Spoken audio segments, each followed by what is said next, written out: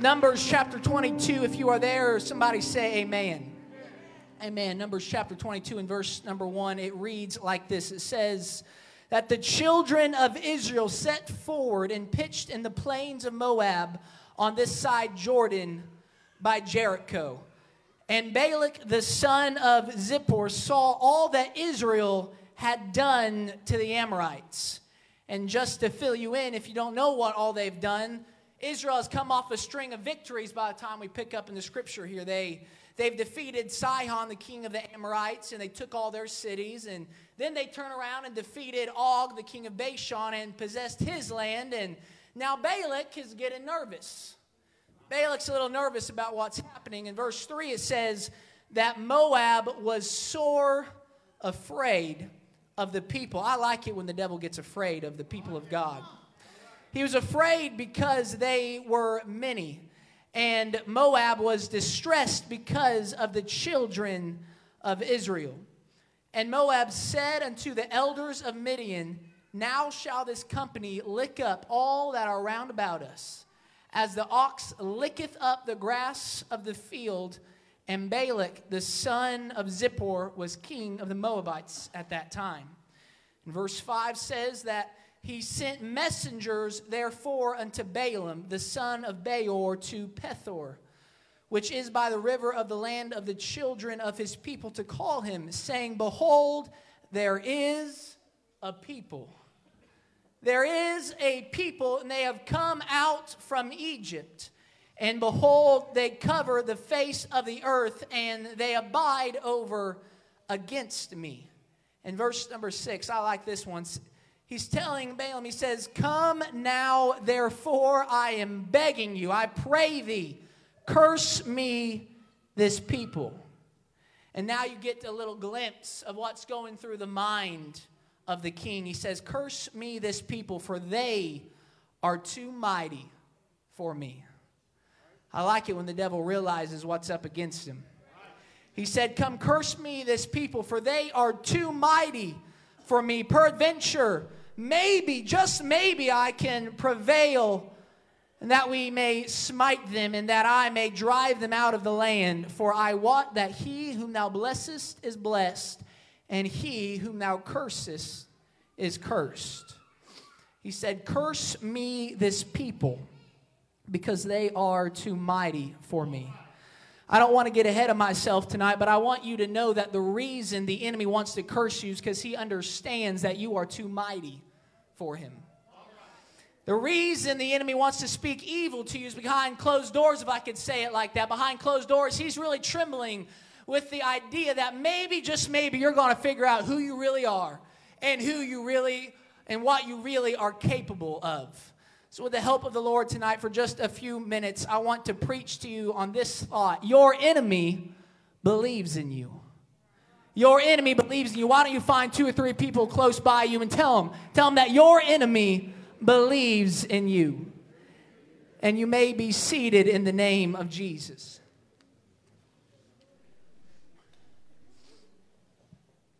You know, it's been said with increasing frequency from across this pulpit, but I just want to be another voice of reminder tonight to stand before you and remind somebody that the devil is still a liar.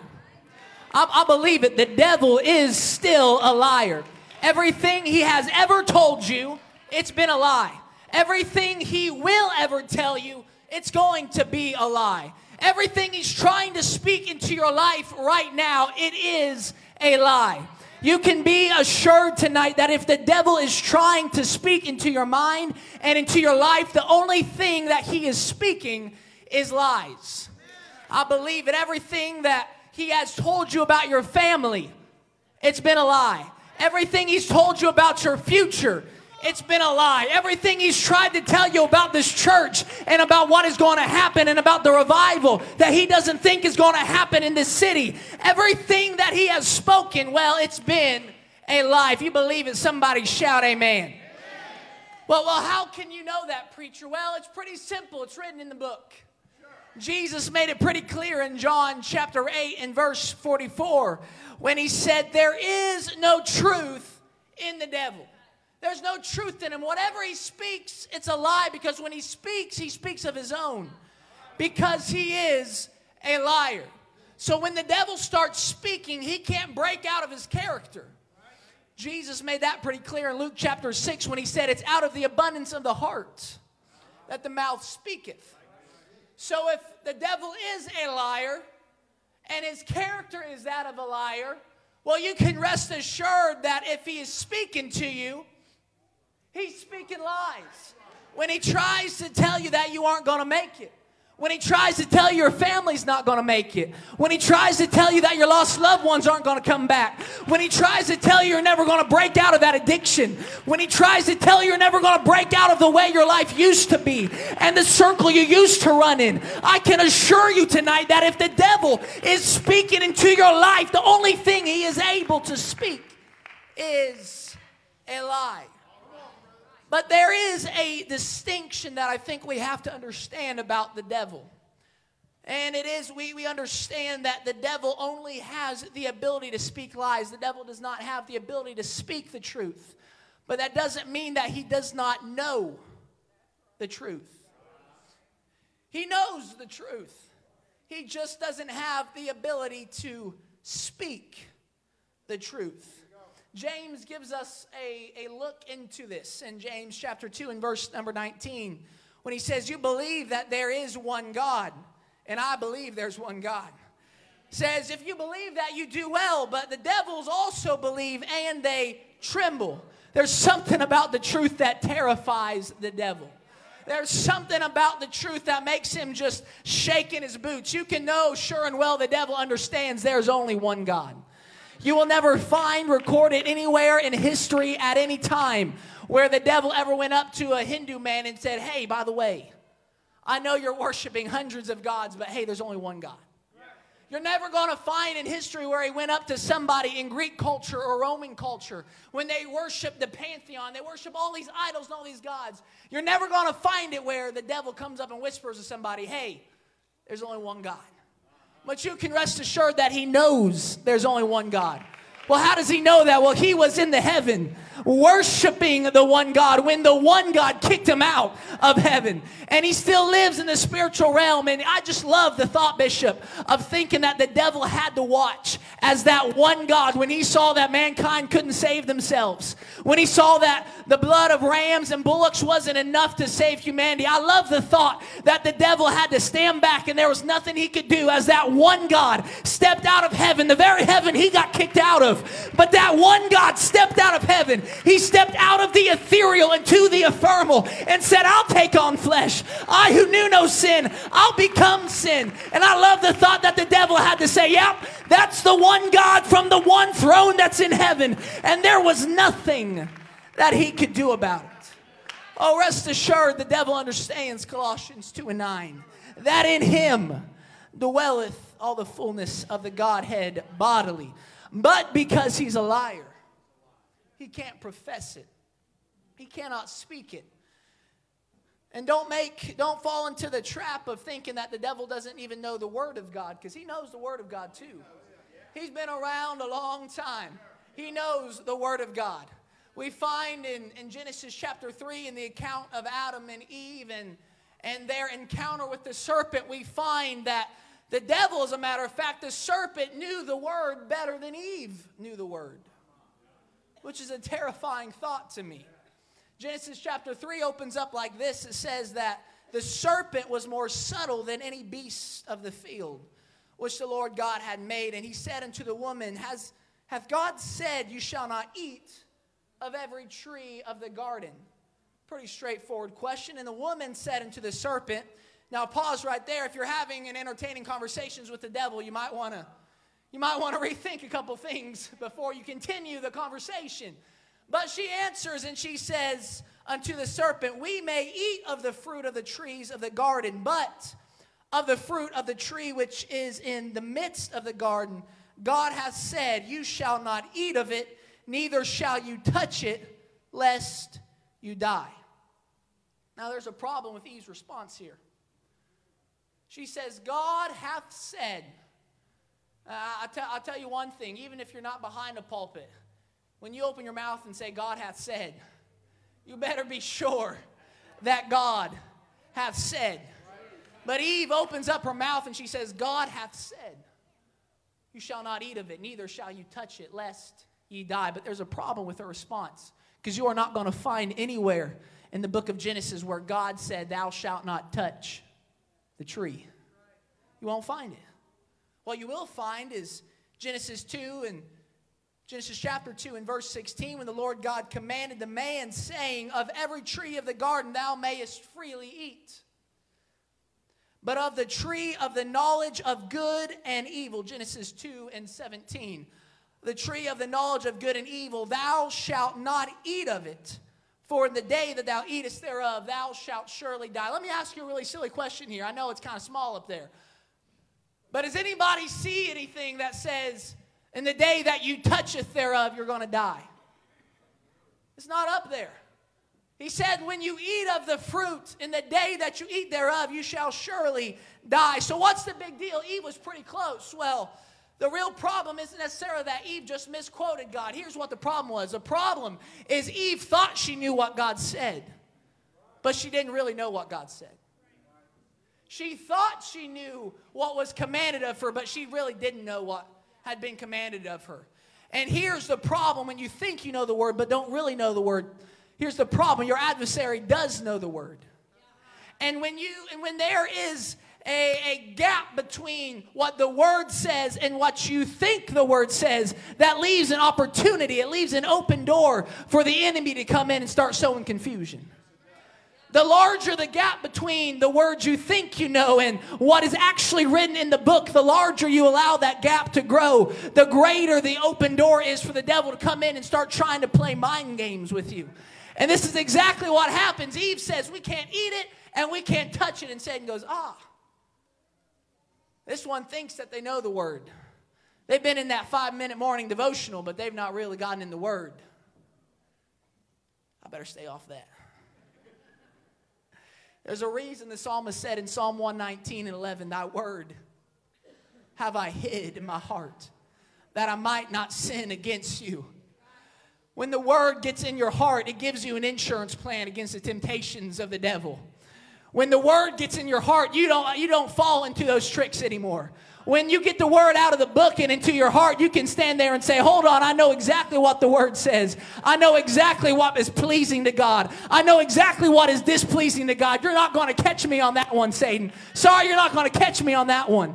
There's a reason that our young people has been spending the first 90 days of this year of 2023 memorizing 90 doctrinal scriptures. It's not just because we had nothing better for them to do. We could have bought a lot of pizza for 90 days. It's not because we just didn't have anything better to do, but I believe that when you get the word in your heart, it starts bulwarking you against some things. And there are some things you begin becoming immune to. I feel sorry for the sorry serpent that tries to convince one of our students that the word of God is old-fashioned, that it doesn't mean anything, that it's not powerful anymore. Because one of our students is going to say, well, hold on a second. Hebrews chapter 4 and verse 12 says, for the word of God is quick and it's powerful. It's sharper than any two-edged sword, piercing even to the dividing asunder of the soul and the spirit, of the joints and the marrow. I feel sorry for that sorry sapsucker who thinks they're going to try and convince one of our kids that there's more than one God, because they're going to stand up and say, hold on a second. We studied it in youth class. Deuteronomy 6 and 4 says, hear, O Israel, the Lord our God is one Lord, and there is only one Lord, one faith and one baptism, one God and one Father who is above all and through all and in you all. There's something powerful that happens when you get the word out of the book and you get it in your heart. When you don't have to try and find an internet connection to get the word on your phone, but you've got it in your heart. There's something powerful that happens in that moment. Because when you find yourself in the wilderness and Satan comes up and starts talking, here's how Eve should have responded. It's written. The word of God already said this. Get out of here. Here's what Jesus did. Satan comes up and tries to tempt him. He says, Satan, it's written.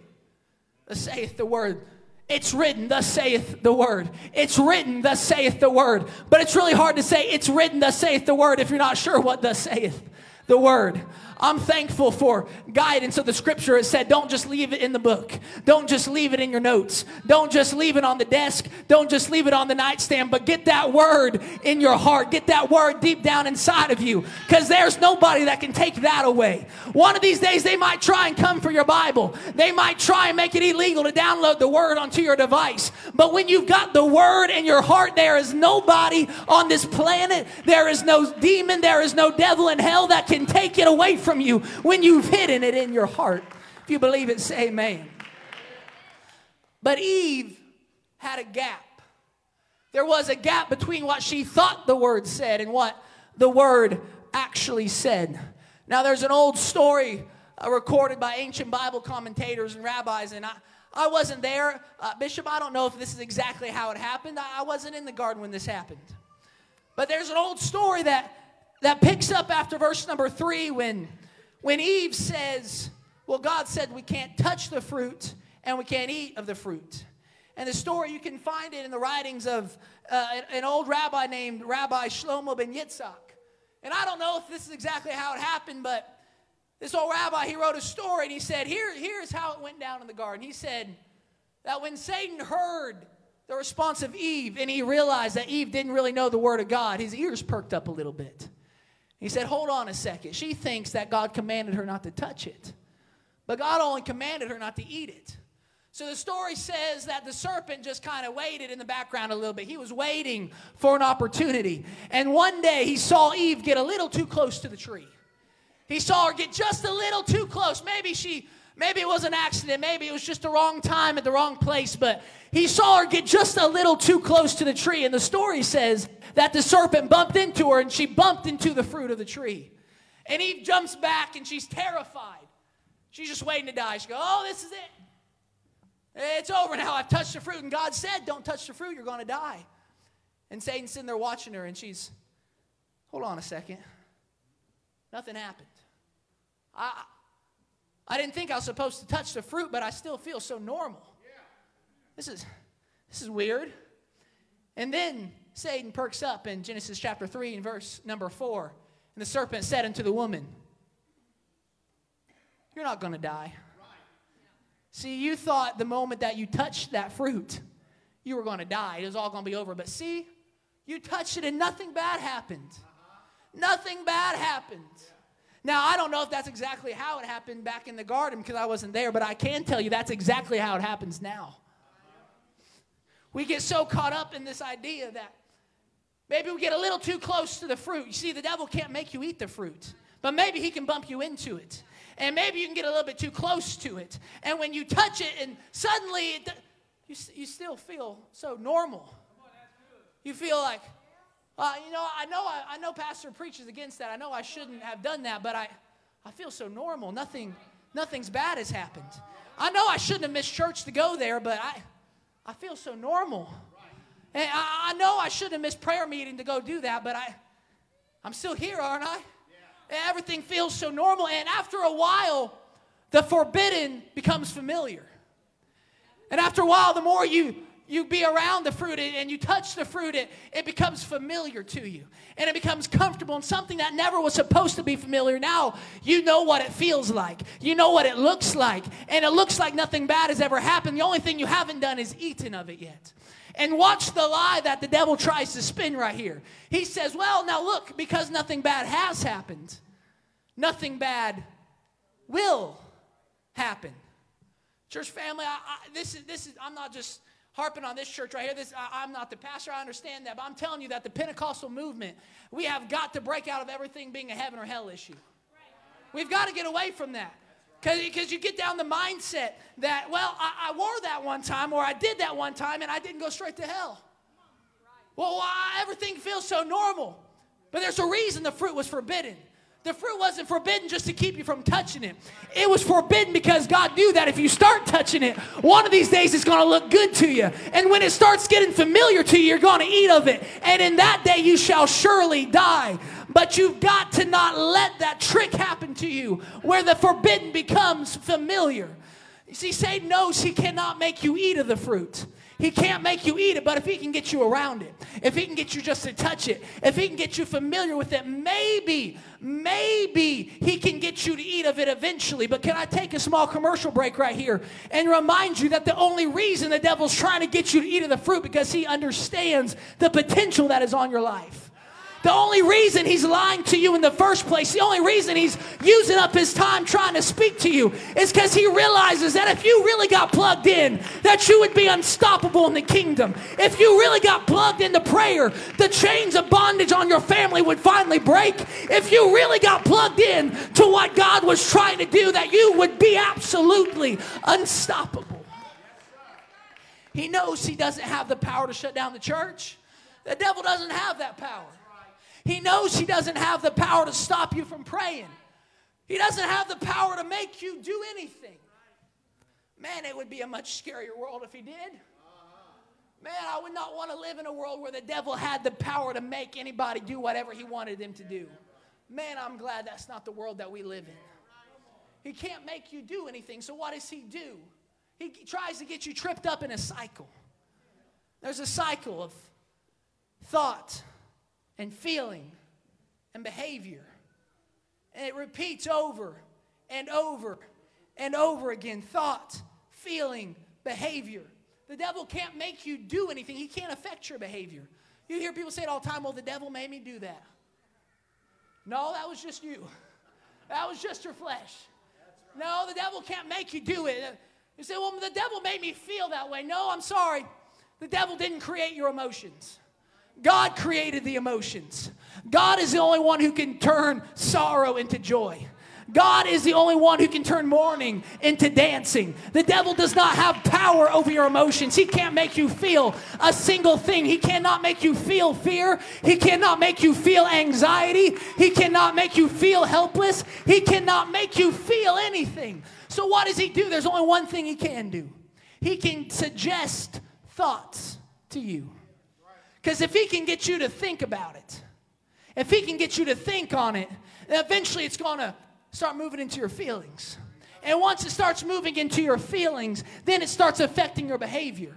And then the cycle repeats, and it's a vicious cycle. If he can whisper into your ear that you're a failure, and you start thinking about that, you know what, I am a failure.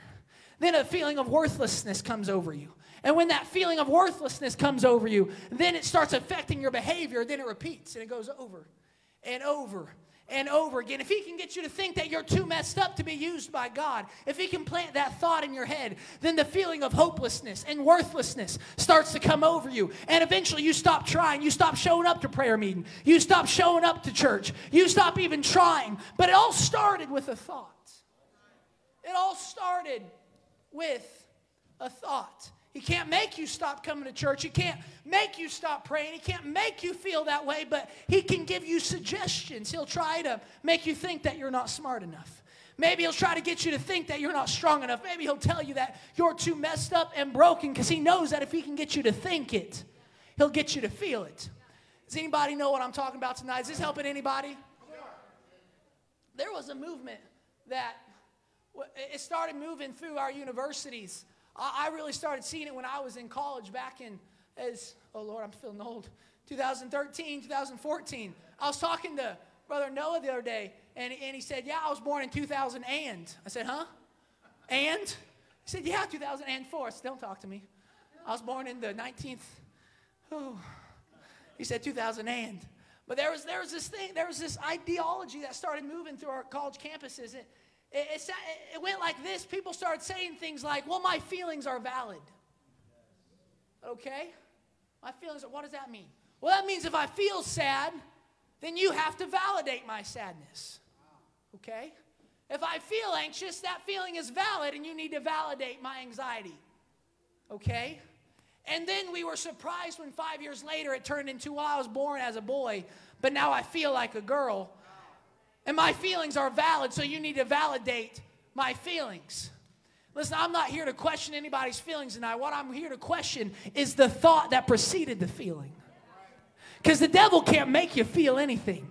He can't make a boy feel like a girl. He can't make you feel depressed. He can't make you feel anxious. I want to know, where was the thought?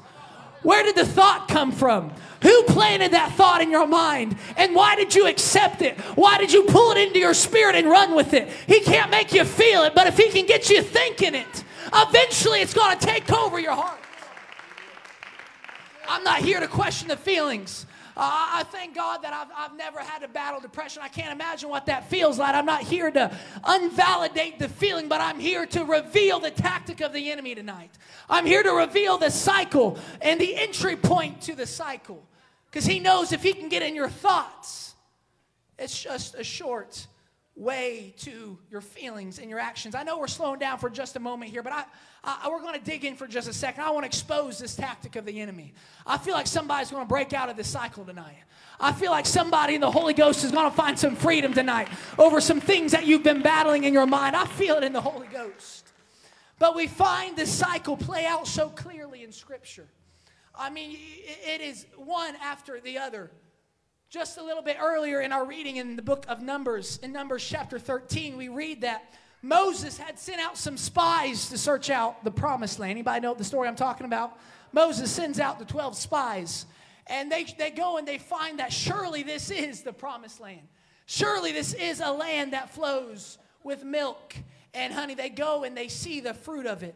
We read in Numbers 13 and verse 28, the Bible says, nevertheless, even though we can see that this is the promised land, nevertheless, the people there, they are strong that dwell in the land, and the cities are walled and very great. And moreover, we saw the children of Anak there. We saw the giants. Numbers 13 and 33, they say, we saw the giants, the sons of Anak, which come of the giants, and we were in our own sight as grasshoppers. Now watch this. And so we were in their sight. Understand where we're at here. God's already promised victory. Let's make sure everybody's on the same page about that. God had already promised the victory. He already said, I'm going to take you to the promised land. You don't even have to think about it. God's already promised it. God was on their side, but somewhere along the line, the enemy came up and started whispering to them, hey, you're too small for this. Hey, I know God said some things. I know that preacher preached a big message last week. I know God has promised some things in your life, but listen, you're too small for this. Listen, they think that you are like grasshoppers. And I can't help but wonder where did that thought come from? We know it took hold of their mind because in Numbers 13 and 31, the Bible says, but the men that went up with him said, we are not able to go up against this people, for they are stronger than we. And they come back to Moses and they say, we are grasshoppers in our own sight. Now, don't mind the fact that Caleb's over here trying to say, no, we can do it. Hold on a second, we can do it. God's promised it. If God promised it, let's go take it. If God said it was going to happen, I believe it's going to happen. Caleb's over here waving his arms, saying, hey, I don't care how big you think they are. I don't care how big they think they are. If God promised it, I believe that God can bring it to pass. If God said it's going to happen, I don't have to see who's there. I don't have to know the battle. I don't have to know the struggle. I don't have to know who's going to stand against me. If God said it, I just got enough faith to believe it. But somewhere along the line, the thought had got in their mind, we can't do this. We're too small. And I just cannot figure out, Bishop, how and where they got that thought. How did they know that everybody in the land saw them as grasshoppers? Like, did they have a survey? Like, were they going door to door? And like, on a scale from grasshopper to goat, or maybe, let's go up to lion, what would you rate us? Grasshopper. Not good. Okay, they go to the next house. Excuse me, sir. Hello, Mr. Giant. If you were looking at me, what would you say that I am? A grasshopper? Not good. Okay. Where did that thought come from? I'll tell you where that thought came from. It came from an enemy who knew they were too mighty. It came from an enemy who knew they'd already been promised the victory. That thought came from an enemy who said, I can't stop them in battle, but if I can tell them, hey, you're not big enough for this. Hey, you'll never make it. Hey, listen, don't let God convince you that you can do it. Don't listen to the words of God. Listen, look how big they are. You are grasshoppers in their sight. Now, regardless of where that thought came from, we know the next thing that happens, the thought turns into a feeling. Because the very next verse, Numbers chapter 14 and verse number 1, we find that all of the congregation, they lift up their voice and they cried and they wept that night. What's happening? Here's what's happening. The cycle has started. The thought, we can't do it, they're too big for us, has turned into a feeling. Now they feel fear. Now they feel anxiety. Now they feel hopeless. And the next thing that happens, the cycle keeps rolling and it starts to affect their behavior. Numbers chapter 14 and verse number 2 says that all the children of Israel murmured against Moses and against Aaron. And the whole congregation said unto them, would God that we had died in the land of Egypt, or would God we had died in the wilderness. I want you to think how quickly this spiraled out of control. Like a chapter beforehand, they'd been promised the victory. They could have walked in there and taken what was rightfully theirs. And now the thought that they were too small has turned into a feeling of fear. And now their behavior says, let's just go back to Egypt. It would have been better that we never would have came out, or that we just would have died in the wilderness. That's how quickly it can turn out of control. That's how quickly that cycle can spiral out of control. That's exactly where the devil wants to get you. He wants that one thought to turn into a feeling until you're saying, you know what, it'd be better if I just wasn't even here. It'd be better, you know what, nobody would even notice if I'm gone. I want to remind you that God still has a plan for your life. I don't care what lie the devil has spoken over you. I don't care how worthless he's tried to make you feel. God has a plan for your life. There is hope. There is joy. There is peace. There is blessing. There is all of the goodness of God that is waiting for you. God has a plan for your life. But this is how the enemy works. He gets the thought planted in your head, and it turns into a feeling, and then the feeling turns into behavior, and they say, let's just go back to Egypt. Not only did this thought get out of control, it was never true to begin with. Don't be surprised by this, but the devil's a liar. I don't want that to surprise you tonight. But you go 40 years later, after they've wandered in the wilderness, they've had pain, they've suffered loss, they've suffered war, things they never should have suffered through. They've gone through all of that just to learn the lesson that the devil's a liar. And we find later on in Numbers chapter 13 that spies are sent again, but this time it's not Moses sending spies. This time Joshua sends the spies. And they go into Canaan. They go into Jericho. And they have a conversation with a woman named Rahab. In Joshua chapter 2 and verse number 9, the spies come in. And she says to the spies, she says, I know that the Lord hath given you the land, and that your terror is fallen upon us. And all the inhabitants of the land, they faint because of you. Now hold on a second. These are the same people that they thought saw them as grasshoppers. These are the same people that they thought so little of them that they were just going to walk over them and destroy them. I don't want you to surprise you tonight, but what the devil convinced them was true was exactly the opposite of what was true.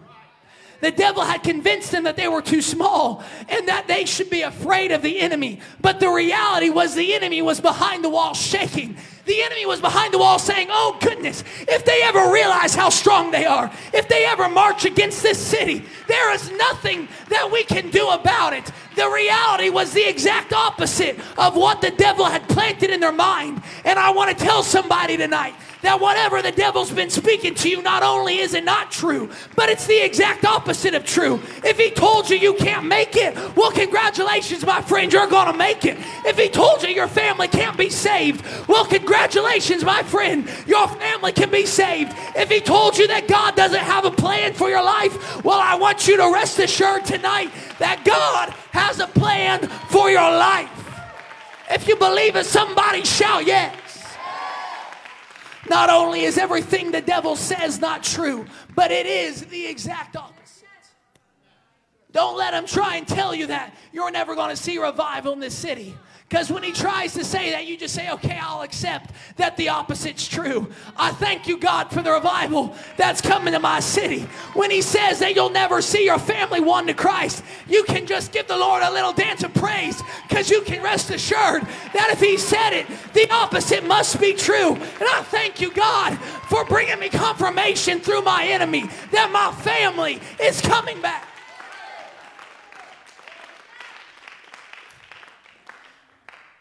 It's time for some children of God to start interrupting the cycle. I don't think I have to remind you tonight that we are, in fact, in war with the devil. Paul wrote to the church in Corinth in 2 Corinthians chapter 4 and chapter 10 and verse number 4. This is scripture you know very well. It says, for the weapons of our warfare are not carnal, but mighty through God to the pulling down of strongholds, casting down imaginations and every high thing that exalteth itself against the knowledge of God. And he gives this beautiful key right here. Here is how you interrupt the cycle. If you have felt yourself in the past months, in the past weeks, in the past days, in the downward cycle, here right now is the apostle giving you the key to break the cycle. He says, bringing into captivity every behavior, every feeling. He says, bring into captivity every thought to what? To the obedience of Christ. That means you don't have to accept every thought that the devil tries to plant in your head. That means you don't have to accept every thought that your flesh pops up into your mind. When that thought comes into your mind that says you're not strong enough, that you're not going to make it, you have the authority by the Holy Ghost to take that thought captive and say, sorry, devil, not today. Sorry, devil, you're not playing that game with me today. When he tries to tell you that you're never going to make it through the week, that you can't make it one more day, that you're never going to break out of that struggle, that you're never going to break out of that addiction, you have the authority by the power of the Holy Ghost to reach up and grab that thought and say, sorry, devil, not today. I'm returning it to sender. I'm returning it where it came from. Take into captivity every thought. Because when you take the thought into captivity, you never have to fight the feeling of hopelessness.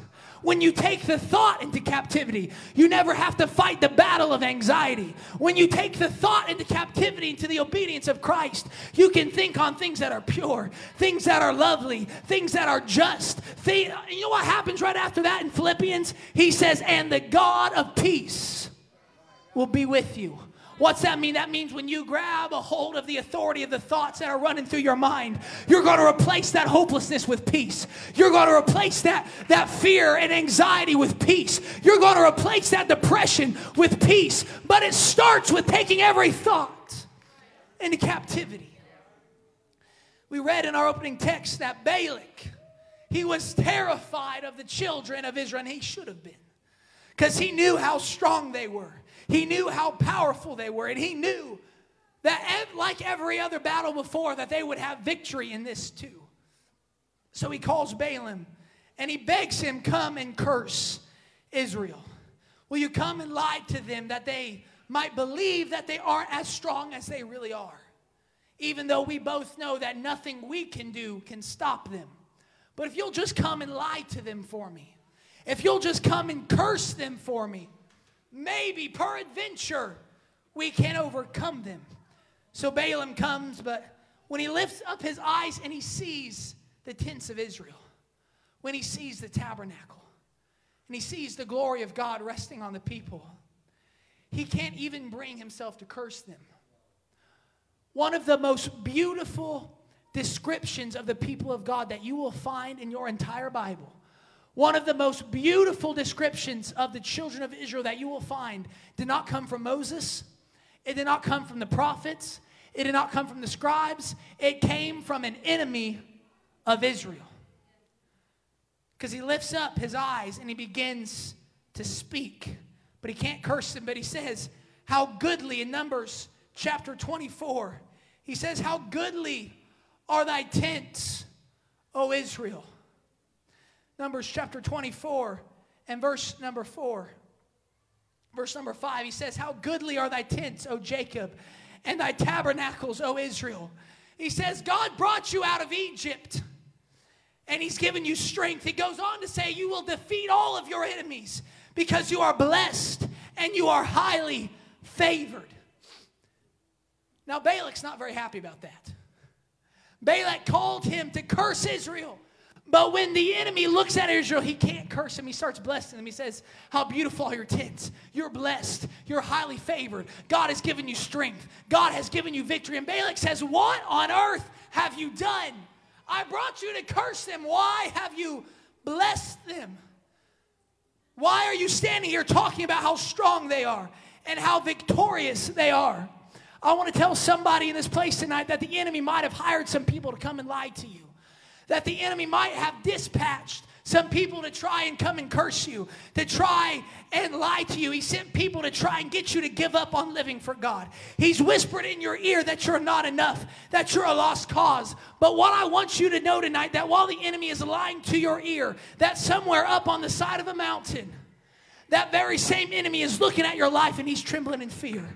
Because he realizes if they ever figure out how much God has blessed them, if they ever figure out how much strength God has given them. He's been speaking lies to you. He's been sending curses to you. But you need to know tonight that he's up there while he's lying up on the mountain, and he is scared to death that there are some apostolic young men and some apostolic young women and some mothers and some fathers at FPC Anderson who are going to realize that God's blessed you.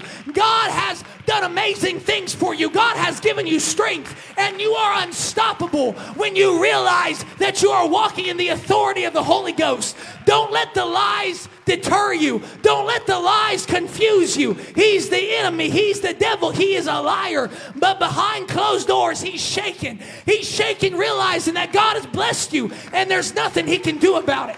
God has forgiven you, and there's nothing that he can do about it. God has a plan for your life, and there is nothing that he can do about it. He likes to put on a big front.